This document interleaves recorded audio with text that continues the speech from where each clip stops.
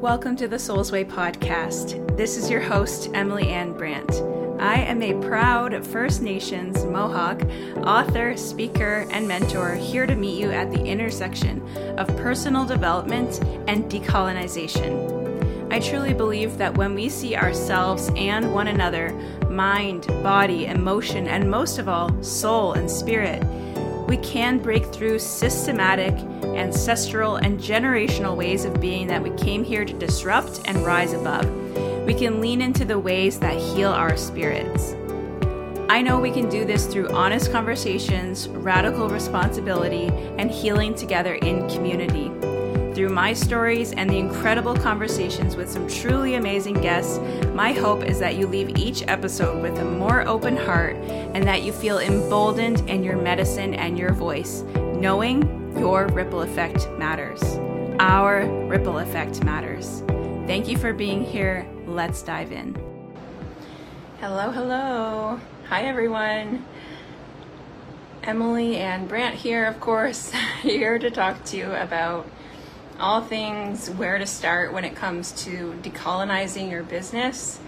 I am here today to answer a question that I am hearing all the time, especially from people who just come across me, just come across my work. They express that they know it's important to talk about decolonization and anti-racism in their business, but they're not sure where to start, and they are afraid to say the wrong thing. So that is what this video is here to help you with and guide you through. I have 3 points that I want to share all around where and how to start. And thank you so much for recognizing the importance of bringing decolonization into your business and centering this work, because it is so important, so that you can create communities where more people feel included, more people feel safer, and therefore harm is minimized and the transformation that your clients and your community experiences is maximized. So as mentioned, I'm going to be going through 3 points of where to start that I would like to share with you. You can also feel free to drop questions below in the chat, and I'll try to monitor them on my computer here as we are live on Facebook right now, and I will check the questions from the replay as well. So feel free to say hello, please, let me know, and drop your questions as they come up. But let's just dive right in. So where do you start with decolonizing your business when you truly are afraid to say the wrong thing? You feel overwhelmed about where to start. So the first thing I would say, which is something that I think a lot of people want to step over or wish that they could skip over, but we cannot skip to the good part. The good part being you are a leader who is clear on your values, you articulate your values, and now you've created this beautiful, diverse community filled with people from all walks of life. They feel safe with you, they get amazing transformation with you. That's the end goal, right? That's the big vision. But you cannot skip to the good part. You cannot skip over, number one, sitting with the discomfort that comes up when you dig into decolonization. Colonization, colonialism is something that is very heavy, very tough to look at, to examine. Privileges that we hold because of the way the systems are built. Like really, it's looking at systems. It's not looking at individuals. It's looking at and dismantling systems. But looking at that and looking at people's grief and pain is not comfortable. And more so, looking at ways in which you might have been unintentionally perpetuating and upholding these systems that cause a lot of people a lot of pain is even more uncomfortable, right? Looking at ways in which you might have been making people feel excluded or not supported or potentially harmed is super, super uncomfortable. And in fact, it is what my offer, the Roundtable, is pretty much all about. Those of you who have taken the Roundtable, right? You can attest, share below. It was uncomfortable AF, right? But I'm proud to share that nearly 200 coaches have gone through the Roundtable and have come out completely changed forever because of it. Because we look specifically at what are the ways colonialism shows up and creates harm in the coaching industry. What are the ways that your business might have been accidentally perpetuating these harms? What are the ways I personally have also perpetuated these harms, even as an Indigenous person, because we all grew up in a culture of settler colonialism. We all grew up learning the same ways of doing business. We all learned from ultimately like the same few coaches, the same few leaders in this industry, all of whom are white folks. So of course we have just been regurgitating what we were taught, but we're now seeing that it's really, really harming a lot of people, and it's time for a new way. But yes, sitting with the discomfort is so, so important. Learning what you didn't know, unlearning, genuinely hearing and listening to people's stories who have different lived experiences than you, listening and fully hearing and witnessing people's pain, even though it's uncomfortable, even though it makes you sad, even though your manifestation teachers may be telling you that's low vibe, just you don't have to put your energy there. What you focus on expands. Don't go there. That's low vibe. I cannot think of anything more effective than going there and having your heart cracked open. And it reminds me of the Leonard Cohen song, There's a Crack, how does it go? Forget your perfect offering, there's a crack in everything. That's how the light gets in. And when our hearts break for something, or for some experiences that we're witnessing for other people, it breaks open. And I cannot think of a more magnetic way to lead your business than from a truly, genuinely open-hearted place where you're cracked wide open. And that's what the roundtable really does for a lot of people, I think, is it cracks people's hearts and minds open. That's what my work does.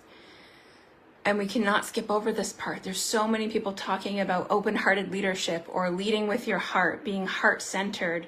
But what does that actually mean if you are turning away from people who are hurting and you're closing your heart to that, right? Or people who have been hurting and people who are not feeling seen by the common kind of narrative that's in the coaching spaces and personal development spaces that really, really gloss over serious intergenerational and ancestral trauma and present day oppression and realities, right? Which doesn't mean, I want to clarify, it doesn't mean that we victimize and we disempower BIPOC, right? Folks of the global majority who are obviously most impacted by colonialism, by white supremacy.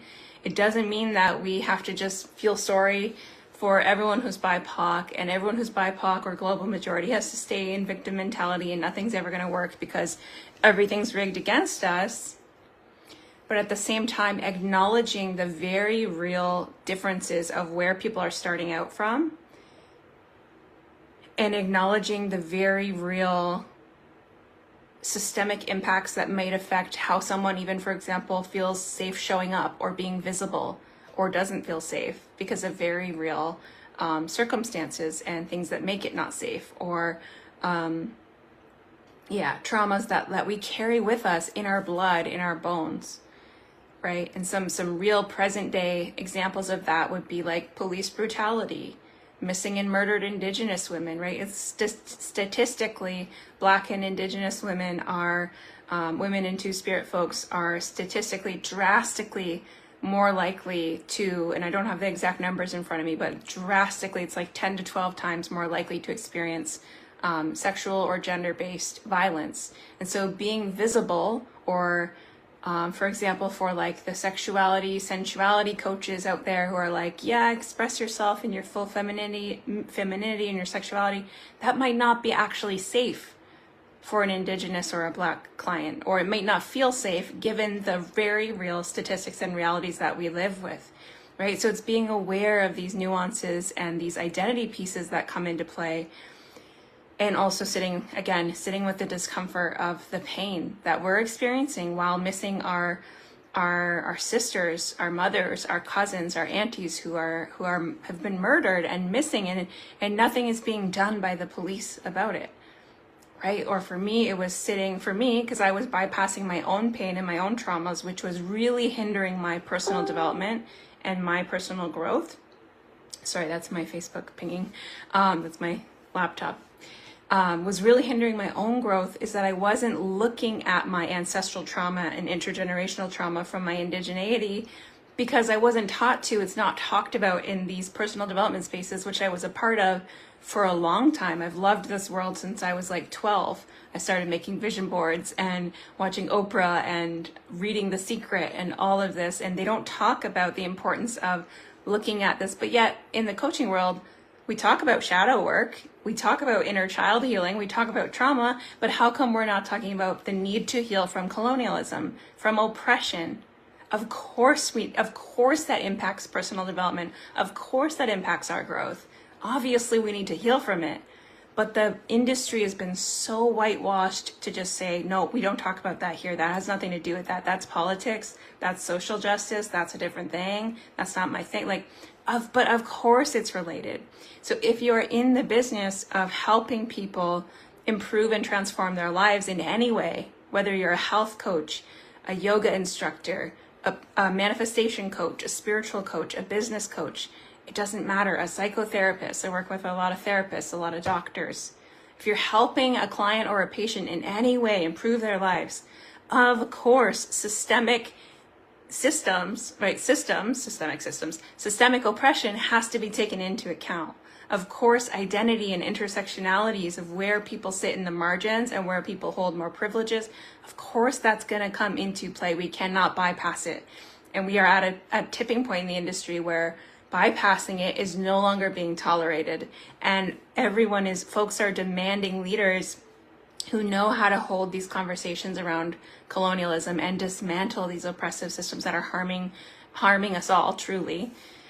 So you can't bypass the discomfort of that, right? And if we can embrace our shadow work and looking at our own traumas and our own inner child stuff, then we should be able to also look at the harms of colonialism. But I know you're wondering, I know you're like, okay, I'm on board. I get it. I get it. It's important, but where do I start? I don't know what to say. I'm scared to say the wrong thing, right? Oh, hi, Kelly. Hi, Rose. Hi, Sharon. I'm just seeing now who's on. I can't see any comments, so I'll keep checking my laptop just in case I don't want to miss anything. So where do you start when you're like, I don't know what to say? That's what I hear all the time. Like, I get it. It's important, but I don't know how to articulate it and weave it in smoothly into my business, right? And here's the thing. Here's a truth bomb for you. Are you ready for it? It's not going to be smooth. You are in an industry where we are challenging the status quo. We're challenging what's the norm, which is to bypass and ignore very real systemic issues. So you are going to receive some pushback, especially if you have a community where you've never talked about it. No one in your community talks about it. That's not what they're used to. You might find, like, yikes, who's in my community? Once you start weaving this work in, it might shock you who's actually in your community. But here's the thing, is if you are a leader in any way, if you are a coach, a mentor, a speaker, a therapist, you have any kind of community, you create the culture of your community. You create the culture of your community. You set the tone. You are the leader.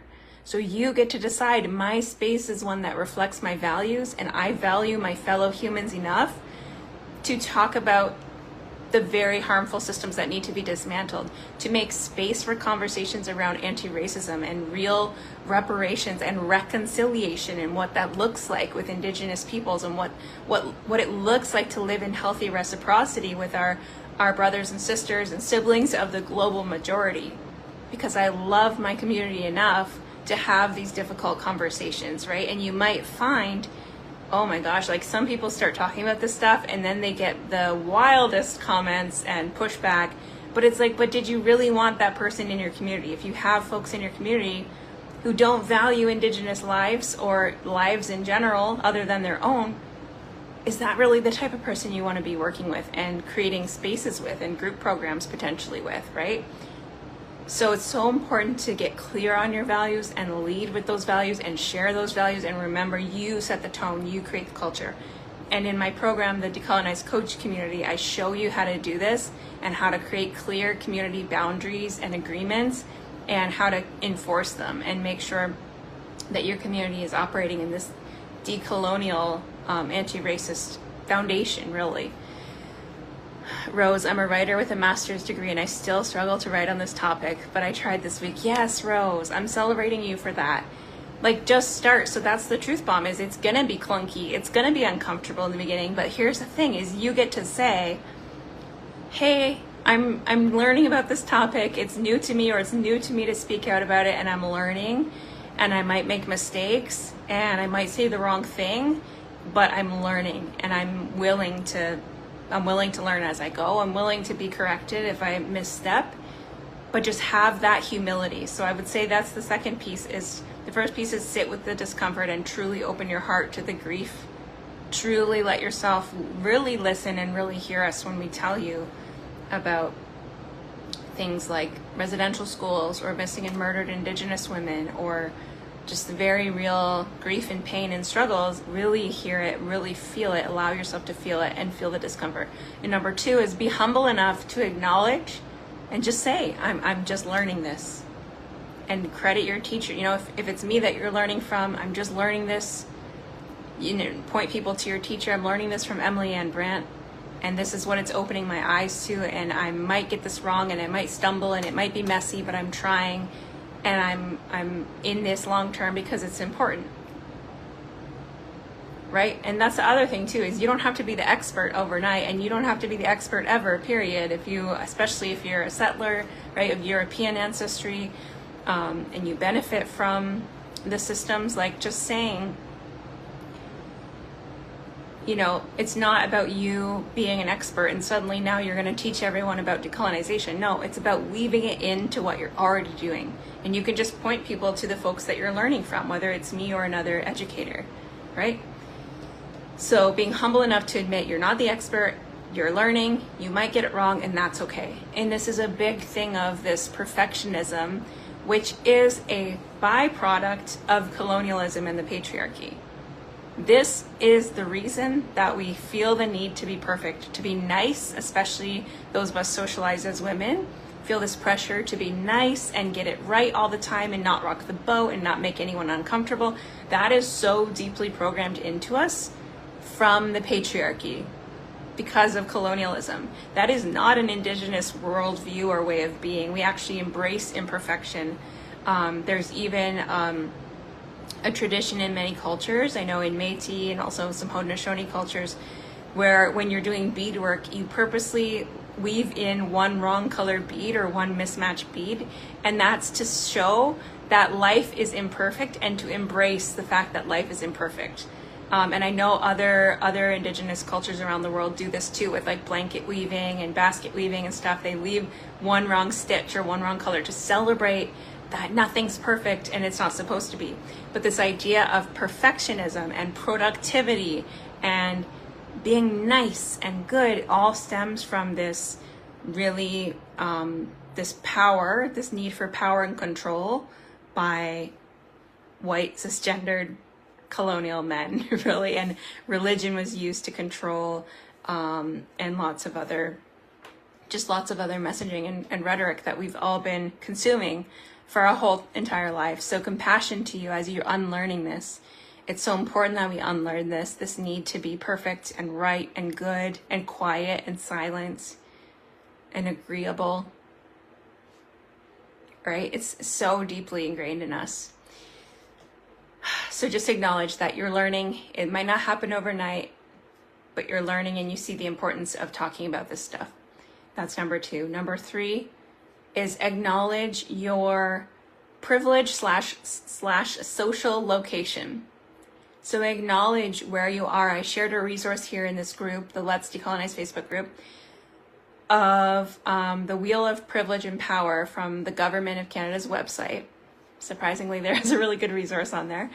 And it will show you, I suggest you print it off. I'm having my Decolonize Coach community students print it off and fill in, like color in the sections where you identify on this wheel of privilege and power. So there's a center of the wheel, and the closer you are in each category to the center of the wheel, the more power you hold in that area. Therefore, the more you can use your voice and your platform and your life to be an advocate for those on the outside, for those on the margins in that category, right? So one of the categories is like race, of course, and white is at the center, right? And then different shades and darker skin, the darkest skin being on the outside of the wheel. So that's a category where, because of my light skin, I get to wield more power as somebody with light skin, and therefore I'm safer when I walk around the streets, right? I'm safer if I don't reveal my Indigenous identity, because I'm what's called white presenting. Like, you wouldn't know that I'm Indigenous unless I self-identify.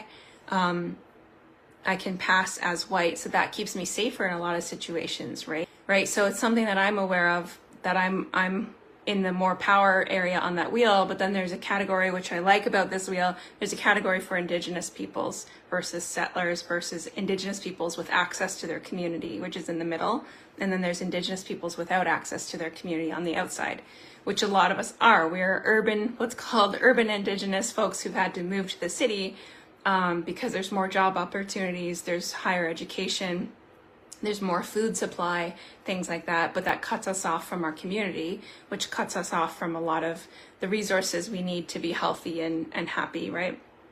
And a lot of resources that are provided from the government are only provided if you're on the reserve. So I can't even take advantage of a lot of the programs on like cultural or language revitalization because you have to live on the reserve and they're only offered on the reserve. So things like that. Another category is like gender, sexuality, sex, which is different than gender, wealth, right? The rich is obviously in the center and poor is on the outside. There's a mental health category. It's a really great wheel, so highly recommend you check it out.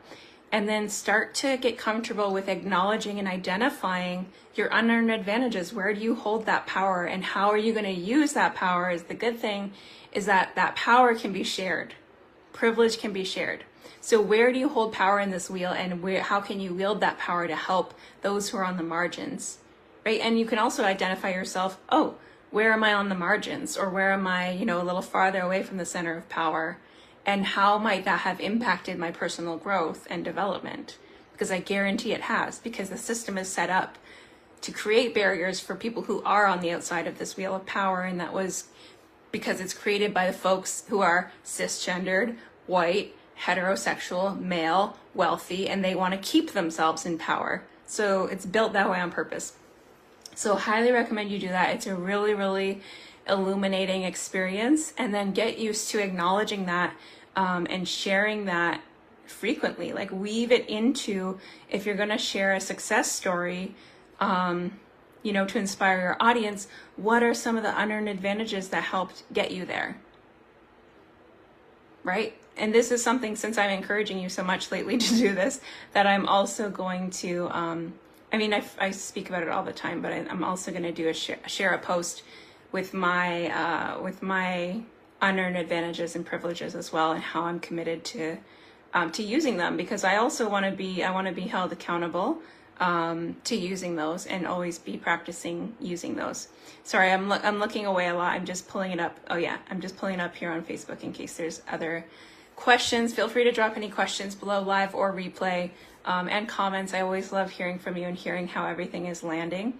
So that's number 3, is acknowledge your privilege and social location. This can be, I help clients weave it into their web, like their bios on their website, or when you're sharing a success story, or just I've seen a lot of people lately just tagging me and just doing a post being like, okay, so I never talked about this, and I want to share some of the unearned advantages I've had that have helped me get there. And it's not to downplay your hard work. It's not to downplay your success. It doesn't mean you weren't dedicated. It doesn't mean you haven't had trauma or hurdles to overcome. It means that you acknowledge that not everyone starts out at the exact same place. And when you see where you hold privilege and power, it means you see where folks don't hold privilege and power, and therefore you see us. If you see your privilege, that means you see me as a disabled Indigenous person, right? If you're able-bodied white person. So acknowledging that, it makes people feel so safe, so seen, and really that's all your clients want. That's all we want in a mentor, is to feel seen and understood. And of course, if you can't understand us because of sharing the same lived experience, the next best thing is understanding us via learned experience, which is why it's so important to constantly be doing your learning and unlearning, right? Which, yes, is uncomfortable, but absolutely necessary. We can't skip over. So number one, start with the discomfort. Make sure you're doing your learning, unlearning, and letting the grief in, letting it crack you open. Let yourself be heartbroken by this work, and that lets the light in, right? As Leonard Cohen says, that's how the light gets in, and that is what makes an open-hearted leader. Number two, acknowledge that you're learning. You might get it wrong, and that's okay. And that's an act of resistance, because you're saying, screw perfectionism. I might get this wrong, and that's okay. And it gives other people permission to do it messy and to possibly get it wrong. Of course, like, not in a way if you think this could harm someone. You know, that's always a really big fear. But I think just acknowledging, like, this is the lens I'm speaking this through. So I might get it wrong. You know, I'm learning from Emily right now, or I'm learning from so-and-so right now. And this is why this work's important and why I'm committed to it and what I'm doing. And what I can also hear in my head is the question of like, well, I don't want to look performative. Well, it's not performative if you're not being performative. So my last point is make sure that you're actually doing the work to unlearn and learn and implement these things into your business, which if you want support with, if you want this work to be sustainable long-term without just wrecking your nervous system and trying to go it alone, I absolutely strongly recommend doing this work in community. So find a community that you resonate. We have the Decolonize Coach community where I walk you through weaving this work into every single element of your business, from your client intake forms to your website, to your sales pages, to your marketing, step by step, how to weave this work in at every step and eventually build trust with the global majority, which eventually leads to you being able to serve so many more clients, because the global majority, or BIPOC, Black, Indigenous people of color, we actually make up more than 80% of the global population. So it's just good business sense to do this work and to learn how to hold space for us and serve us. It's such an underserved market as well, so it's so needed. So yeah, I invite you into the Decolonize Coach community if you want that help step-by-step implementing this work, and a community, which is why I added regular community calls, and it shifted from a self-paced course to an ongoing community that you purchase once and you access forever. And we meet twice a month on Zoom. The community just keeps growing and growing, and it's amazing. The way we're able to show up together in our raw vulnerability, authenticity, in our raw unlearning and learning, hold each other accountable, hold each other in love, and do this work with community care. It makes it sustainable. It makes it doable long term. So you're not just diving into it, getting super uncomfortable, crashing your nervous system, and then you're like, I'm out, because that was wild and I can't do that. Right? It's sustainable and it's ongoing, which is so beautiful. So Rose, how about people who think that you're misguided and overprivileged for pointing out your privilege? I've been told I'm just jumping on trend. Okay, I think that relates to what I just said about being performative. If you are genuinely doing it and you're in it for the long haul and the long term, then you know you're not being performative.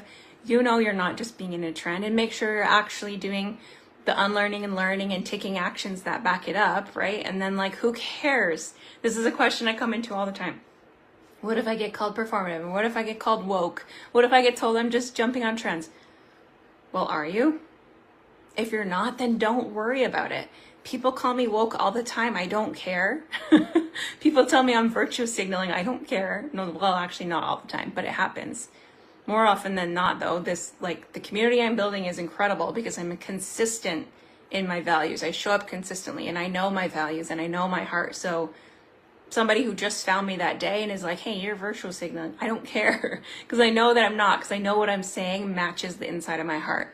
I know what I'm saying matches the actions that I'm taking, the work that I'm doing. I know that I don't have everything figured out. I know that I'm not perfect. I know that I have so much to learn, especially about the lived experiences of those with darker, more melanin in their skin, right? Darker skin. Of course, it's about having the humility to know that there's so much we don't know, but we're still committed to the learning anyway. Does that make sense?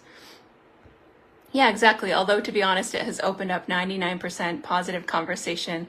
And with that one person who questioned the trend, the uncomfortable conversation led her to thinking about this more and diving into your videos. Amazing. Yeah, exactly. More often than not, it opens a lot of positive conversation. And I'll leave you with a really inspiring story from a client who I didn't get permission to share, so I won't share their name. I'm sure they wouldn't mind, but I'll keep them anonymous. They shared on our last call for DCC that after taking the roundtable, which is my like intro to this work, it goes, this is the discomfort, the uncomfortable masterclass that you can't unsee or unhear or unlearn. After taking that, she decided in an article where she was being featured about her success as an entrepreneur, she was like, well, it doesn't sit right with me to talk about my success and to not name my privileges and unearned advantages that also helped me get here. So she decided to be bold and tell the interviewers that and include that in her interview. And she was like, I got so many people reaching out to me just about that part of the article to thank me for that. And so much like inspired people. It made people feel seen. And I have another client too in the DCC who redid her whole, one of her signature programs, redid it, re-recorded it, and added an audio part in, just naming her privilege and the lens that she's teaching from and speaking from. And she has now attracted so many more clients of the global majority, and they're reaching out to her like in tears, being like, thank you. I've never seen this acknowledged, and I feel so safe here and so held and seen. And that's what it does. That's what it does. It makes us feel so much safer, so much more seen. Even it doesn't matter if you're like, well, I'm going to acknowledge the privilege, but then what? I can't fix it. I can't change it. I can't make this better with coaching. No, you can't. But acknowledging it is the healing piece. There's so much healing in the acknowledgement, which is what I started to say earlier, and then I kind of went on a tangent and I forgot. But since I acknowledged my own ancestral pain and the racism that I needed to heal from, and that I'm still healing from and still dealing with, just today we had so much at work, so much lateral violence happening that was really just like, had my stomach in knots, felt so saddening. And it's stuff that I have to move through daily, right? But acknowledging it has made me a powerful freaking manifester. Like my business has just taken off. My abundance has taken off. Not just business, like life, career, house, family, everything is manifesting like that since actually acknowledging this stuff and healing from this stuff and working with ancestors. Which also, okay, I'll one more thing and then I'll stop ranting. Which leads me to share also that I'm excited to also start talking more about manifestation, and specifically money manifestation through a decolonized lens, because it's so needed, it's so important, and also we need money in the hands of people that are committed to equity and justice and decolonizing. So stay tuned for more conversations on money and manifestation. It also gives me a break from this very, very heavy emotional work. So it's fun for me to switch it up a bit and talk about money and manifesting, but of course I'm going to bring the decolonized lens to it. So let me know if you're excited for that. And thank you for tuning in live or replay. I appreciate your energy and your time and you wanting to do this work. So thank you, thank you, thank you. I'll leave it there for now and I'll talk to you soon. Bye everyone. Thank you again so much for listening. If you would like to thank me in return, if you got any value, insights, new perspectives, or you just appreciated this episode or enjoyed this episode, the best way to thank a podcaster is to share with others. Spread the love, spread the magic. Take a screenshot of the episode, share it on your Instagram or TikTok stories, and tag me at Emily Ann Brandt so I can personally thank you for tuning in and stay connected. This is truly a community that we are building here, and I love staying in connection with you. I look forward to talking to you again soon, and I'm sending you so much love and gratitude.